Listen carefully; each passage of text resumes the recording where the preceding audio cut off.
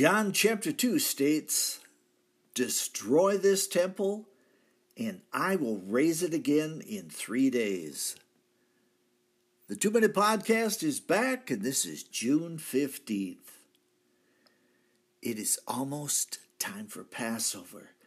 Here we see Jesus in the temple courts, finding that his Father's house has become a robber's den. From the buying and selling of animals to the greed of the money changers, Jesus can take no more. What was designated as a house of prayer has been prostituted for the ways of filthy lucre. If you want to witness an example of righteous indignation, you have it in these verses. So he made a whip out of cords and drove all from the temple area, both sheep and cattle. He scattered the coins of the money changers and overturned their tables. And to those who sold doves, he said, "Get these out of here. How dare you turn my Father's house into a market?"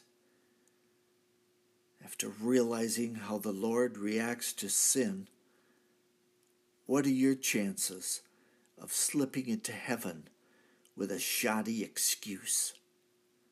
No, my friend, there is no room in heaven for schlocky righteousness.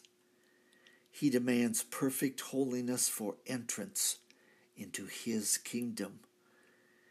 And where is that blameless holiness procured?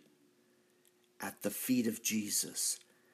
Except a man be born again, he cannot enter the kingdom of God. The gift is free.